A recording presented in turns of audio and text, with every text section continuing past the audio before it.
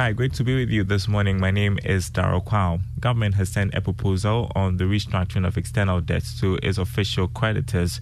According to Reuters, the working proposal is, however, not legally binding. There is more in this report. The move could be seen as a major step for the government to get the official creditor committee, including the Paris Club formed in May, to consider the country's debt restructuring program. This also marks the beginning of a more detailed negotiating process that will likely see a number of proposals being exchanged. The common framework process was set up by G20 in 2020 to bring China and other newer creditor nations into the joint sovereign debt restructuring negotiations for its external debt rework. Ghana is hoping to cut about $10 billion out of a total of $52 billion over the next 3 years to successfully implement the International Monetary Fund program. It has also completed a domestic debt exchange program in February, in which about 65% of bondholders took part in the exercise. That was a Business Desk report. Now, Director of Business Operations at Dalex Finance, Joe Jackson, has welcomed proposals by the International Monetary Fund calling for acquisitions and mergers of banks and non-banks, among other policies, to mitigate possible systematic financial instability in Ghana. According to him, it's obvious the sector has been greatly impacted by the domestic debt exchange program. Therefore, it is important to save the sector from collapsing than wait till things get out of control. I welcome this news. You see, the financial sector cannot always wait for the market. That's why we have a regulator. The regulator has a total overview of what's happening. And the regulator and other independent observers may intervene to make sure that the market is stable and that depositors' funds are protected and that the market doesn't collapse. You had Director of Business Operations at Dalex Finance, Joe Jackson. Vice President Dr. Mahmoud Bawumia is upbeat the digital transformation reforms established by the Bank of Ghana will promote financial inclusion and fast-track economic growth. Speaking at the Ghana Investment and Opportunities Summit in London, Dr. Bawumia said the current reforms in financial technology have eased the way of doing business through flexible payment solutions. He cited Ghana's unique identification system as one which enhances accessibility to financial products. This, he believes, positions the country as one of the leading digital hubs in Africa. I have always said that our future is in digitalization. And over the last 6 years, Ghana has positioned itself as one of the leading digital hubs in Africa. Ghana is the first country in Africa to implement mobile money interoperability between bank accounts and mobile money wallets. We are one of the few countries in the world to implement a universal QR code payment system, with fintechs, banks, and telcos being on one platform. We are number one in the world in terms of access to financial inclusion. Indeed, thanks to the work of the Bank of Ghana, in Ghana today, anyone with a national ID card can open a bank account instantaneously by just dialing a USSD code for the bank and entering your national ID number. Dr. Mahmoud Bawumia is Vice President. Now, the Ghana National Chamber of Commerce and Industry says a lack of engagement from state agencies when increasing fees and levies is hurting the private sector. According to the Chamber, private businesses are negatively impacted by high fees imposed by state agencies when rendering services. Speaking to Joy Business, Chief Executive Mark Bedu-Awaji said this makes the private sector unproductive.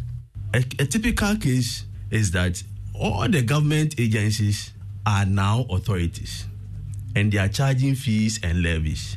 Are those fees calculated as part of our tax to GDP? If they are not, then they should begin to do that, and they will know that businesses are paying more. Because aside paying your corporate tax, the taxes and levies that you are paying are all part of the cost of production.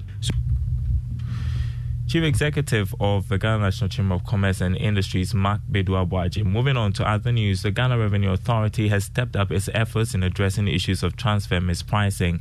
There have been calls from the Chartered Institute of Taxation indicating that the phenomenon causes government to lose a chunk of revenue annually. According to Deputy Head in charge of operations at the authority, Daniel Edisi, his outfit is exploring other options in combating transfer mispricing. For about a decade or more, GRA has been in the forefront trying to curb this. So we have built up capacity over the years. GRA used not to have transfer pricing unit. We even did not have any law regulating transfer pricing. But as we speak now, we have a law regulating transfer pricing. We have a unit. We even end up getting more than $1 billion annually from transfer pricing audits. So you can testify that even though it's not an event, it's a process, we have gone far. Daniel Adisi is deputy head in charge of operations at the Ghana Revenue Authority. Now, the city's strong recovery since December last year has helped reduce significantly the total value of foreign currency deposits with banks. Data from the Bank of Ghana showed that it dropped from over $10 billion to almost $5 billion at the end of May this year. Here's George Afi with more. Foreign currency accounts are all those currencies that individuals and businesses have with the various commercial banks in the country. However, for the purpose of our report, we'll express everything in dollars. Going through the Bank of Ghana's data, it is clear that the city's performance had a great impact on the total value of foreign currency accounts held with the various commercial banks in the country. When the local currency wasn't doing that well, there is a strong pickup in the foreign currency accounts held with most commercial banks in the country. However, when the city recovers, there is the reverse. This is to say that when the currency is struggling, most businesses run to save in dollars to try and hedge against inflation and the city's depreciation. The Bank of Ghana's data showed that the total value of foreign currency accounts declined significantly in December last year when the city stabilized firmly against the US dollar. It picked up this year, slowed again, ending May 2023. However, some analysts have argued that with several monetary measures introduced by the Bank of Ghana, including the one that is forcing the commercial banks to have cedi cover for every foreign currency held, that could also discourage persons opening foreign currency accounts when they don't actually need them or use it as an investment tool locally. George Afi, with that report, let's turn to the currency market for you this morning. The dollar going for 11 cedis 75 pesos on the forex or retail market. The pound going for 14 cedis 55 pesos. The euro going for 12 cedis 48 pesos. Now, energy strategist Dr. Yusuf Suleiman has welcomed plans to revive the Tema oil refinery. The Attorney General is currently reviewing a contract between the refinery and a private investor. Now, according to Dr. Suleiman, it is crucial to economic development, bearing in mind the current challenges the country is facing. Speaking to Joy Business, he urged government to make the revamp of the refinery a major priority. Indeed, that is so refreshing to hear. I just hope this is not one of the sensational news that we do have, because we've had quite a lot of interesting news with respect to the refinery, but it will start with a bit of vigor and high momentum, then it will just fizzle out. And so I'm just cautioning that and urging that this shouldn't be one of the news that will vaporize into thin air. It's an excellent news. We'll just stand by and watch how things will pan out. Indeed. Energy strategist Dr. Yusuf Suleiman. Another driver and vehicle licensing authority, in partnership with Ghana Post Company Limited, has launched a system to deliver driver's licenses to clients at the comfort of their homes, offices, and other locations of choice.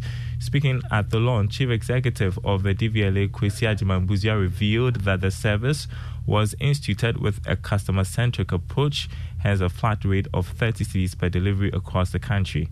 For over 20 years, DVLA has provided a regulated framework for more effective administration of driver licensing and vehicle registration. The recent growth of DVLA's consumer base has made it necessary for the authority to explore and improve means to efficiently deliver driver licenses to our clients. Chief Executive of the DVLA, Kwesi Agyeman-Busia. Now, it started as an idea for a competition, but now the three young fabricators behind Jay's Design Innovations are poised to commercialize their product. An adjustable barbecue grill machine is one of the solutions the team has created to make the lives of users easier whilst promoting good health and wellness. Today, we bring you the concluding part of our feature on Jay's Design Innovations on the Joy Business Van. Joseph Boateng, Estella Gamadi, Grant Agbodazi. These are the three young fabricators behind Jay's Design Innovations. Growing up, they had different ambitions. Joseph was looking forward to a job in the security services. Grant wanted to work in the Navy. And well, Estella, she wanted to be a safety manager. But they all hit roadblocks.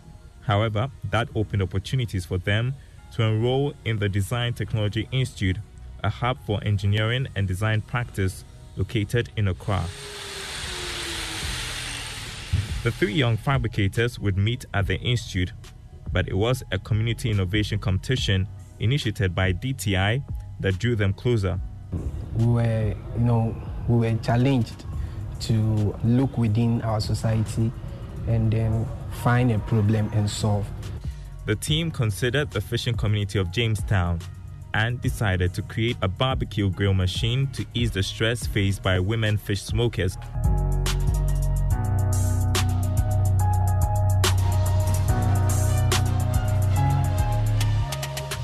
Okay, do make a date, 1 p.m. right after the Joy Business Report, 5 p.m. on Business Live on the Joy News channel. Great stuff. Before we go, a commodity market update. Crude oil open trading at $75.79 an ounce. A barrel, sorry. Gold is selling at $1,963.43 an